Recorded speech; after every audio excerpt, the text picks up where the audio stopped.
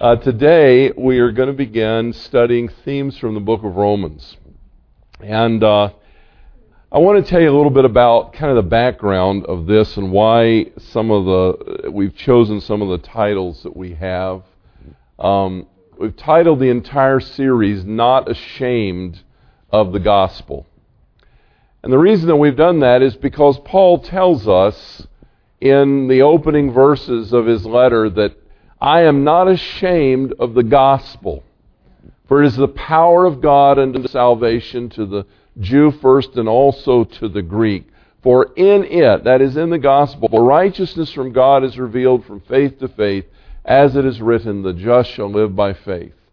And Paul says, I'm going to tell you about the gospel message, and I'm not ashamed of it. And as he writes this letter to the Romans, the theme that comes out throughout the letter is that we are free in Jesus Christ. This is the good news of the gospel, that we are free in Jesus Christ. He tells us that we are free from the penalty of sin. We will never face judgment for our sin if we are in Jesus Christ. But he also tells us we're free from the power of sin, that right now in our life today, we can experience God's power to live in victory. And then he tells us we are free from the bondage to the law, that in Jesus Christ we have been liberated to live in the power of the Holy Spirit. And we don't have to have the burden of the law pressing down on us all the time. And then finally he says we are free from the fear of death and mortality because Jesus Christ has given us eternal life and liberty and has released us from the fear of dying and spending eternity apart from God. And so this whole book of Romans is concerned with the gospel message that truly liberates us and sets us free. Secondly, I've broken it into volumes, and I've titled the first volume, Where Would I Be Without Jesus? Because as soon as Paul introduces us to this letter, the first thing he does is explain why we need the gospel.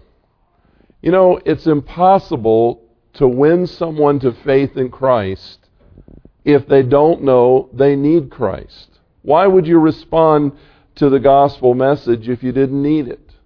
Why would you need to be saved if you didn't know you were lost? And so Paul spends the opening chapters of this letter explaining why all people who do not have a relationship with Jesus Christ are lost in their sins and are destined for an eternity in hell apart from God. Where would I be without Jesus? I would be hopelessly lost. He explains in those early chapters that people without any religion who have never heard of Jesus are lost. He explains that people who have all kinds of religion and all kinds of gods are lost. He explains that people who are very religious in a very moral way are also lost.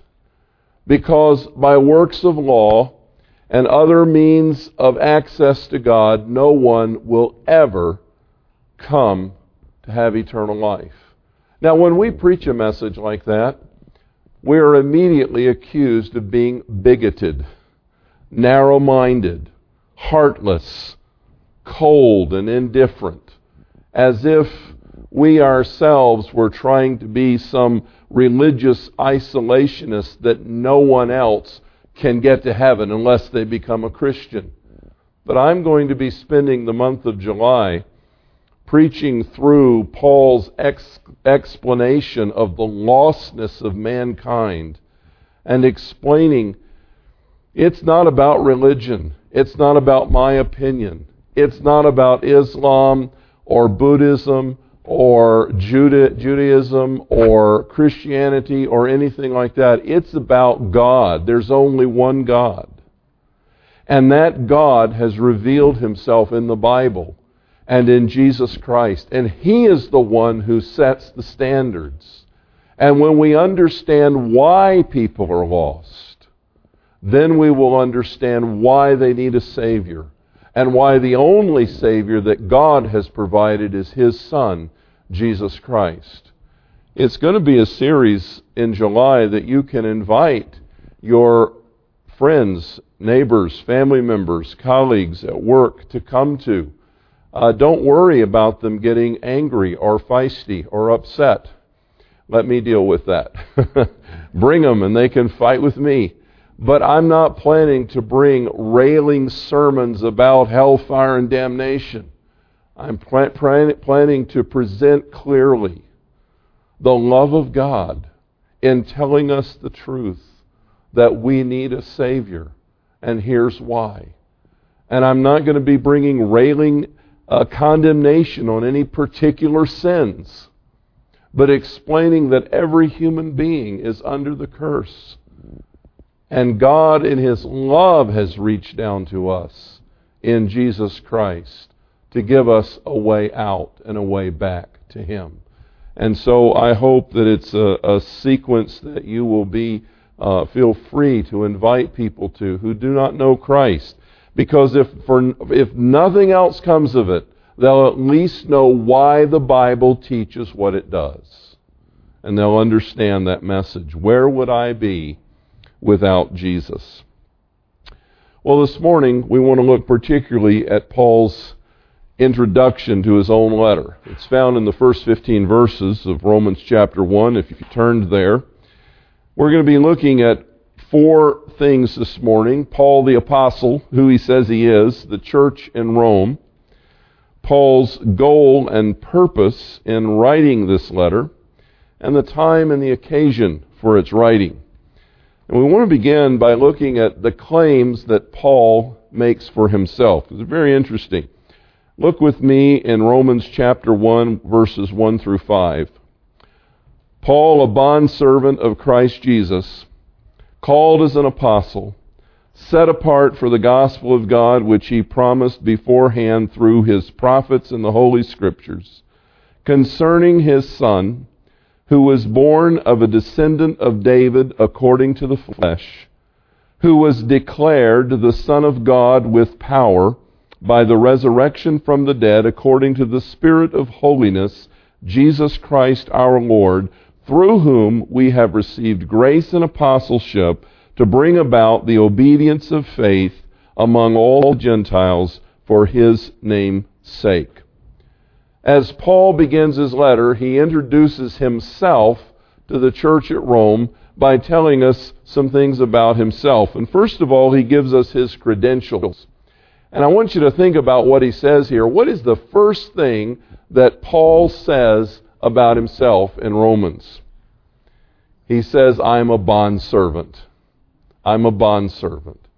You know, he doesn't present his credentials as an apostle or as an educated Pharisee or someone with lots of degrees or multiple languages or great influence. He starts out by saying, I am a bondservant of Jesus Christ.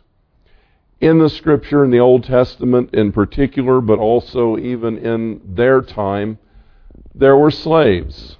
For some reason or another, somewhere in the world, people have always enslaved other people.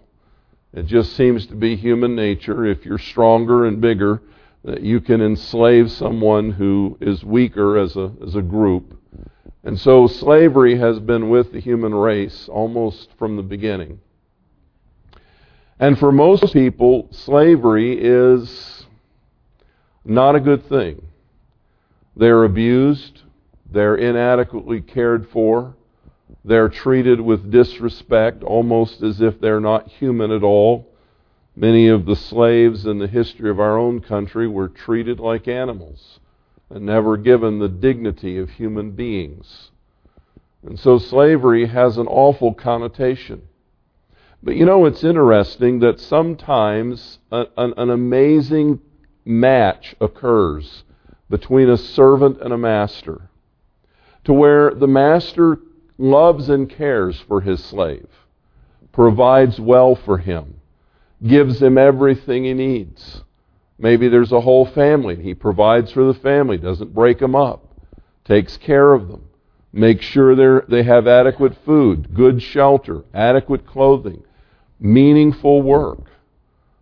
They're not abused, and they're loved, and they're just cared for. And the slave in turn says, you know what?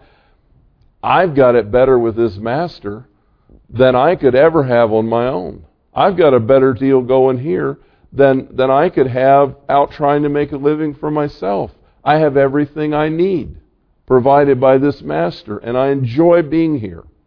And in the Jewish custom, every 7 years or so, they were required to release their servants, their slaves, to let them go. Because many times a person got into that position by going bankrupt and falling on hard times and needing to kind of sell themselves into an indentured relationship. But every 7 years they were to be freed. But if one of those kind of matches had occurred, where the master and the servant enjoyed each other and were committed to each other, you could become a bond slave or a love slave. And what that meant was that you would commit to your master, I appreciate being under you, and I want to be with you the rest of my life. And the master would say, well, I appreciate the work you do, and I will care for you the rest of your life, and I will gladly receive you. And that servant would have his ear pierced with an awl, and there would be a special ring attached, and he would become a bond slave to a master whom he willingly followed. And Paul says, that's what I am.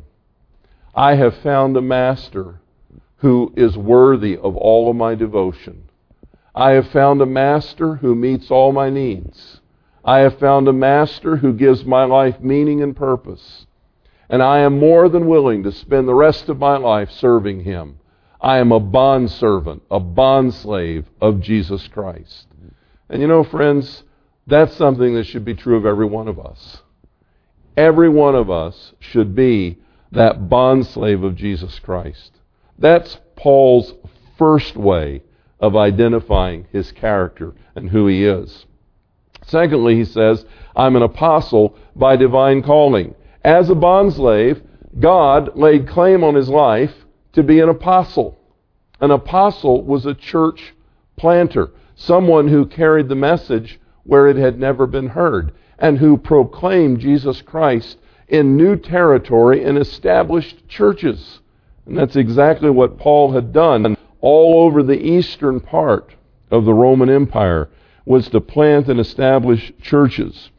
And he says, my purpose, notice what he says, set apart for the gospel of God, my purpose is to proclaim the gospel.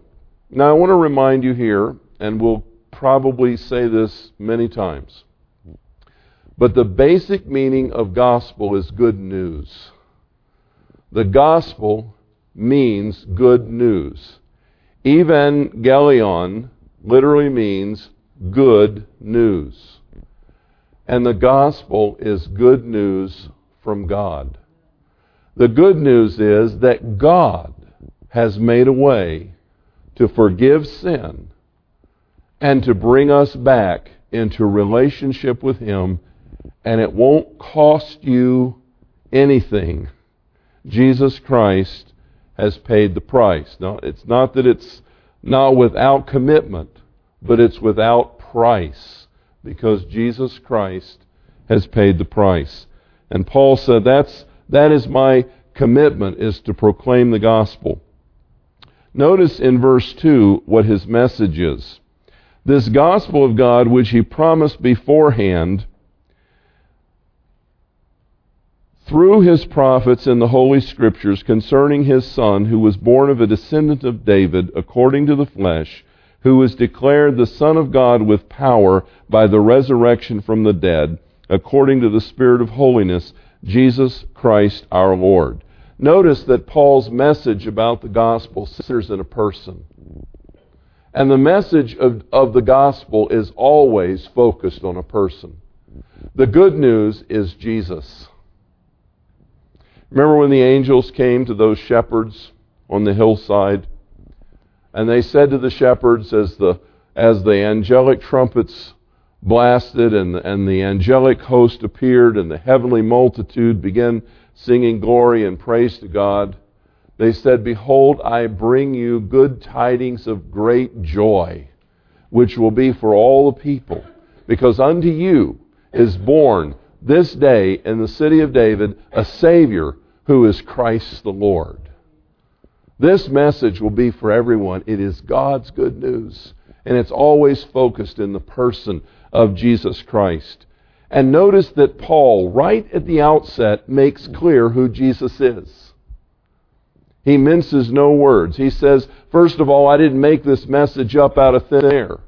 This message is the one that has been fully proclaimed in the Old Testament. In the Scriptures and the prophets, this message of the gospel has been prepared and has been declared, and all I'm bringing to you is the fulfillment of the prophecies of old in Jesus Christ. And Jesus is both fully man and fully God.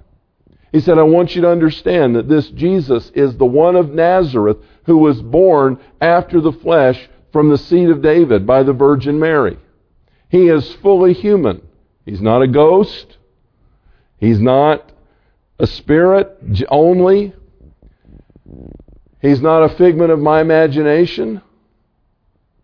He is a person, a human being who was born of the Virgin Mary through the seed of David.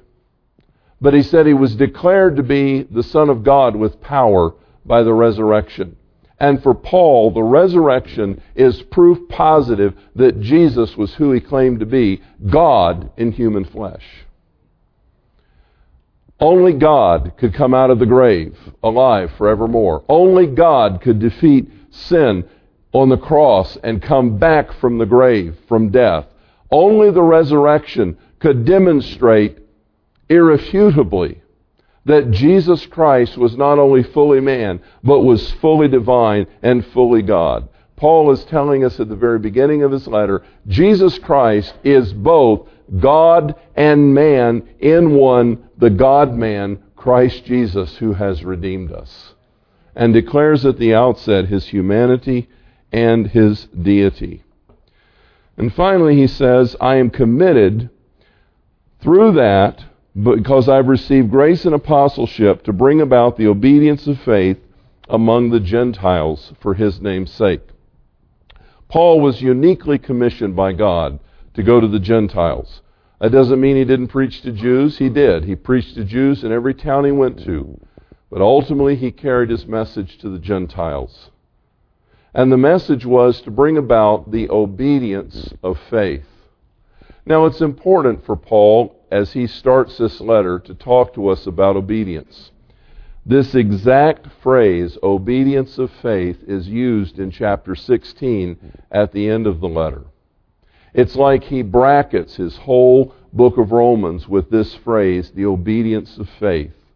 And I think one of the things Paul is trying to do here is to set us straight up front that faith goes hand in hand with obedience, that faith gives rise to obedience, and that obedience always follows faith.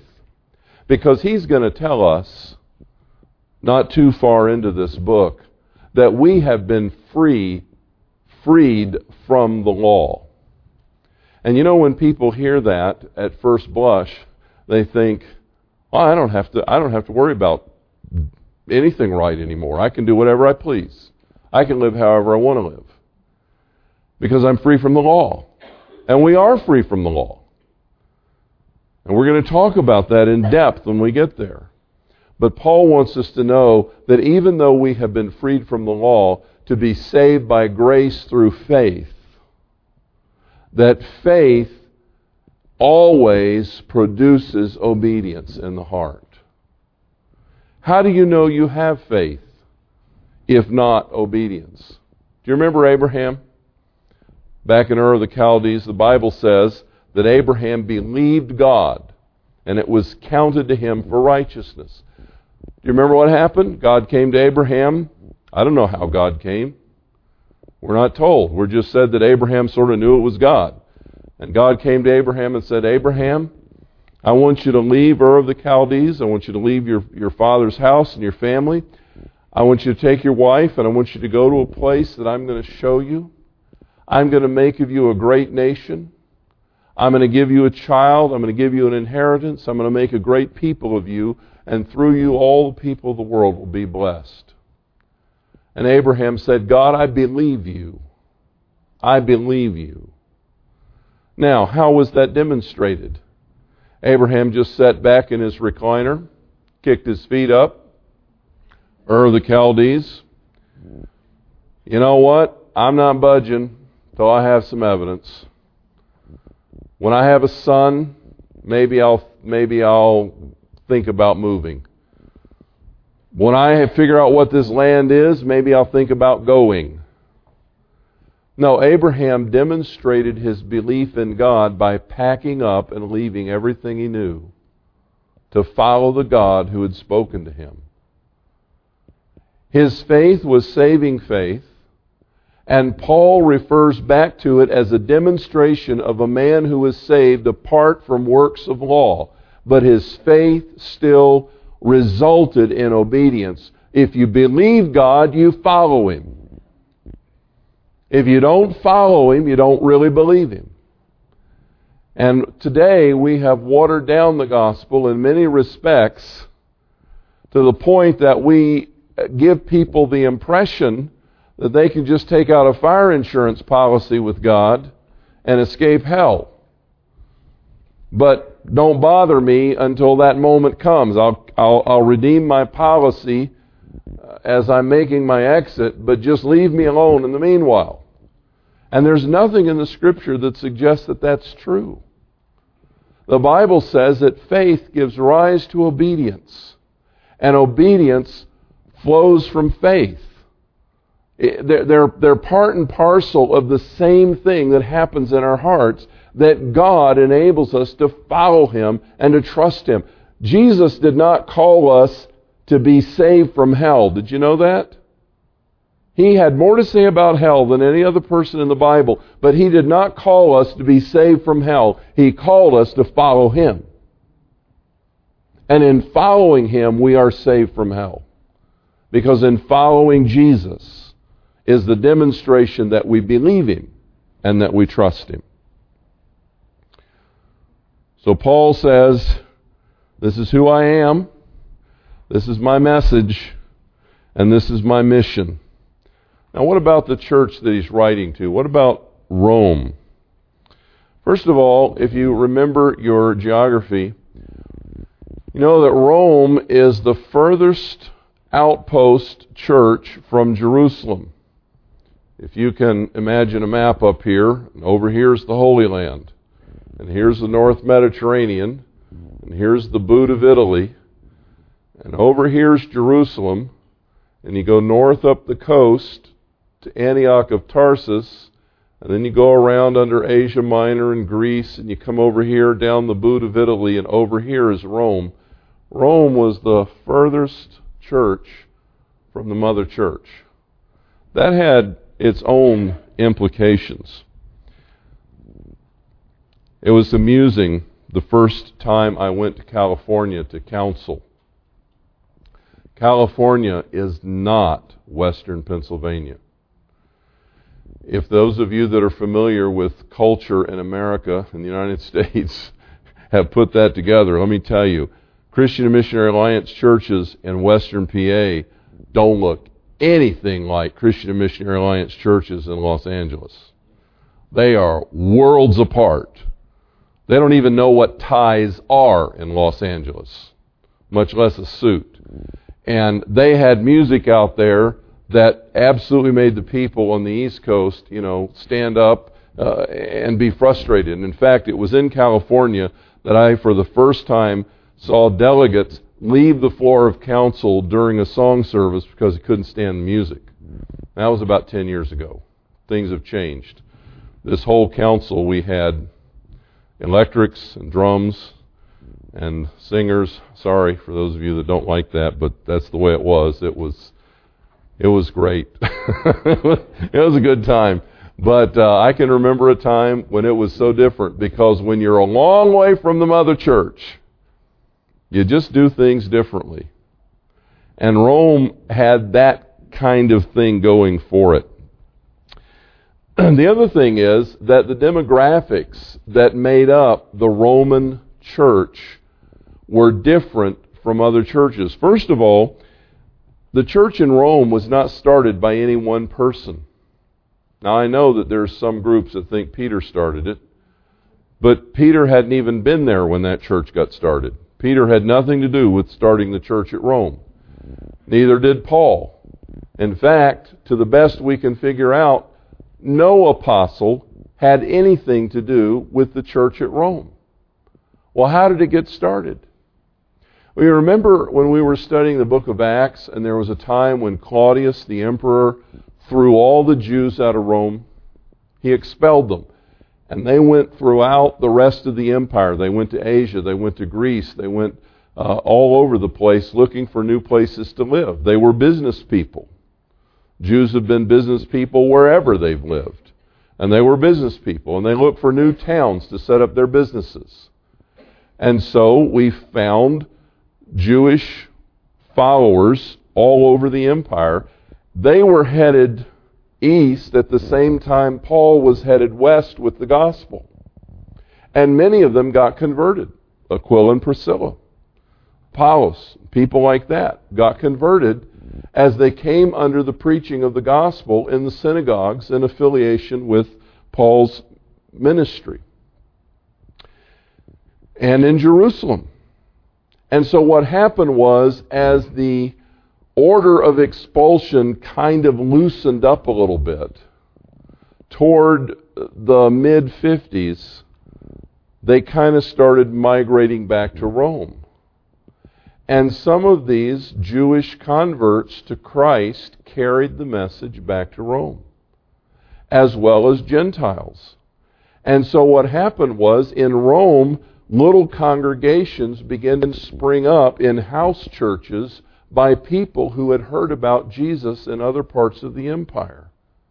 And they formed kind of a potpourri, for lack of a better word.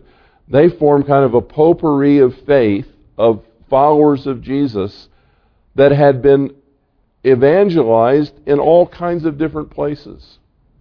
This provided a very unique opportunity for Paul, because there were Jews there and there were Gentiles.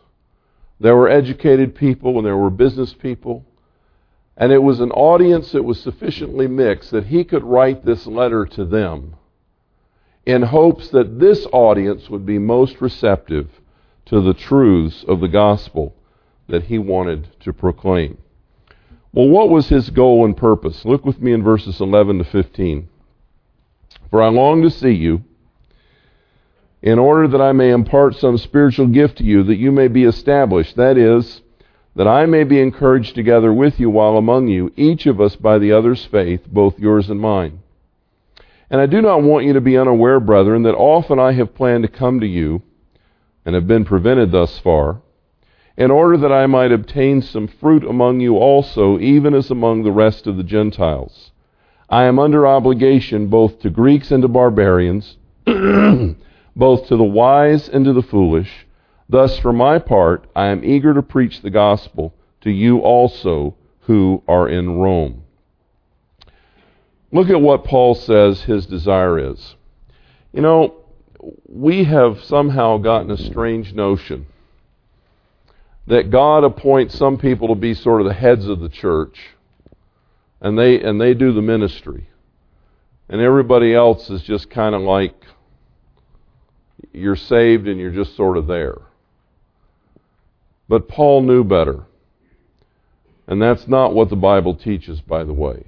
We are all in this together. We are all bondservants of Jesus Christ, and we are all ministers to one another.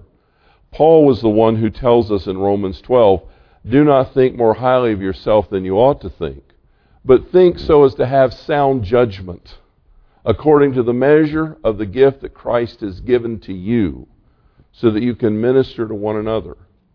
Paul knew that he was called to be an apostle. He knew that he was able to encourage and exhort and build people up in the faith. He knew that he was capable of imparting spiritual gifts. And so Paul said, I want to come to Rome, and I want to bless you. I want to be an encouragement to you. I want to provide support for your faith. I want to impart spiritual gifts to you. I want to be there with you and invest myself in you. But he said at the same token, I want to receive from you ministry. Now, usually when a preacher says that, what he means is, I want to come preach a sermon and I want you to give me money. Okay, but that's not what Paul had in mind. Paul was planning to spend some time in Rome. And he says, I want you to encourage me. I want you to get to know me. I want your gifts to bless me. This is to be a two-way street. Because one of the things Paul wanted to do was establish a base of operations in order to move to Spain.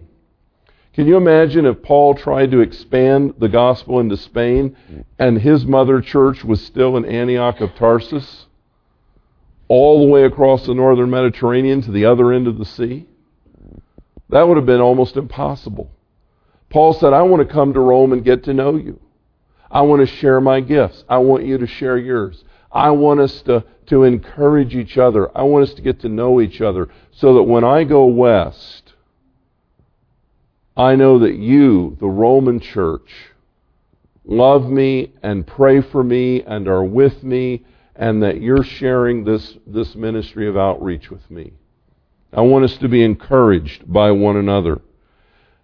He says, secondly, I want to preach the gospel to the people in Rome. Thus, for my part, verse 15, I'm eager to preach the gospel to everyone who's in Rome. I want to give you the good news. And the good news that Paul wanted to give them was the full and whole gospel of Jesus Christ. Well, when did he write this? Probably he wrote this letter from Corinth. Now, I have the wrong reference in your printed outline. I have Acts chapter 18, and that's incorrect. That was Paul's second missionary journey. But in Paul's third missionary journey, Acts chapter 20, verses 2 to 5,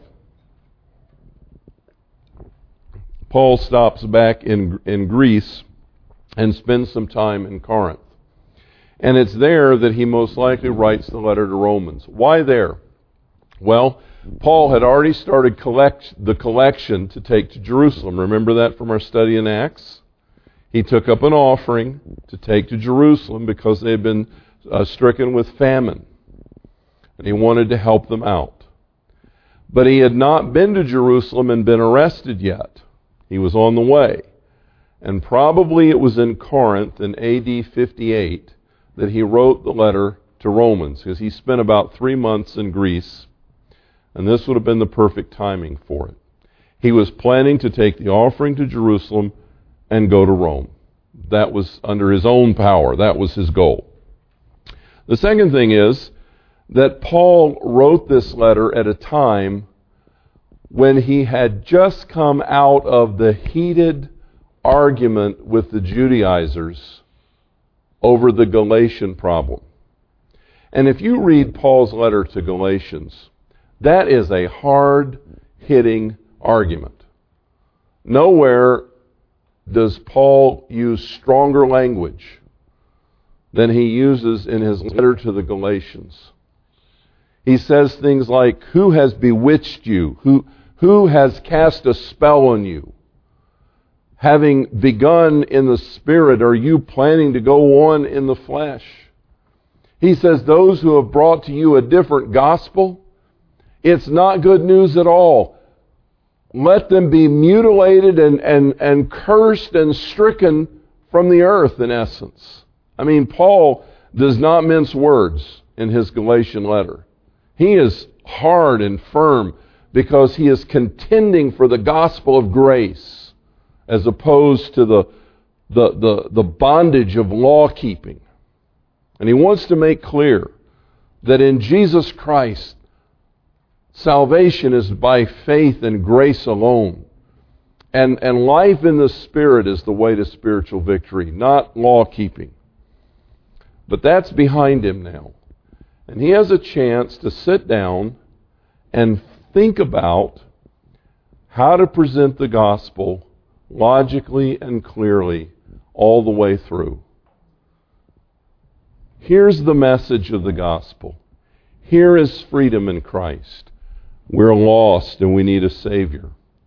God gave us a Savior in Jesus. We're justified by faith. We're sanctified by faith, made holy through His power. We are freed from the law that we can live in the Spirit and experience the fullness of Jesus Christ. He takes us through the gospel very orderly. All of its significance in every realm of our spiritual walk. And yet, he has a chance to do this logically and clearly. He wrote Romans before he wrote Ephesians and Colossians. It's interesting that he talks to us in Romans 7 and 8 about life in the Spirit. But in Ephesians and Colossians, he expands that teaching. So Galatians is the hard-hitting, free from the law, saved by grace. Ephesians, Colossians, life in the Spirit. But Romans, here's the whole plan. Here's the panoramic of the gospel, of the good news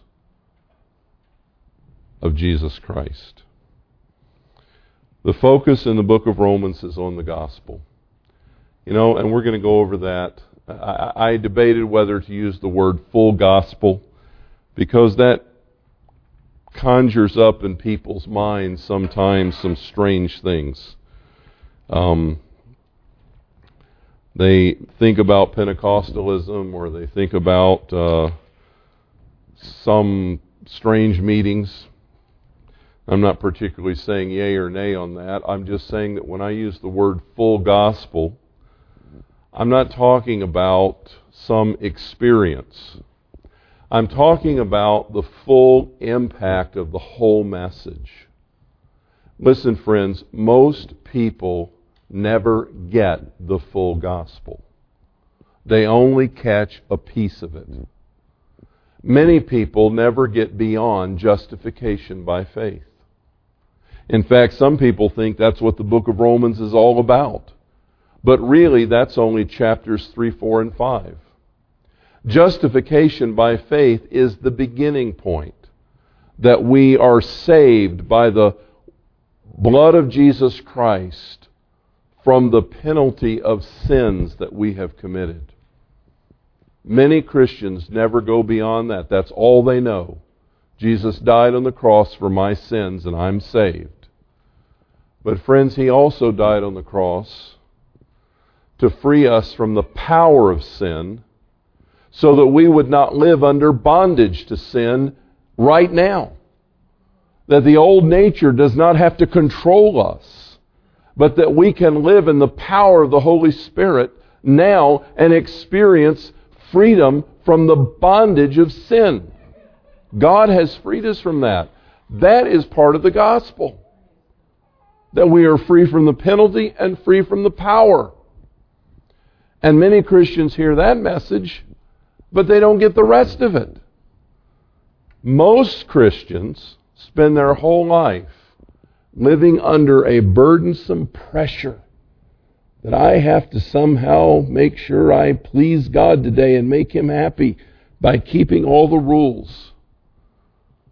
And they don't know that they've been freed from the law.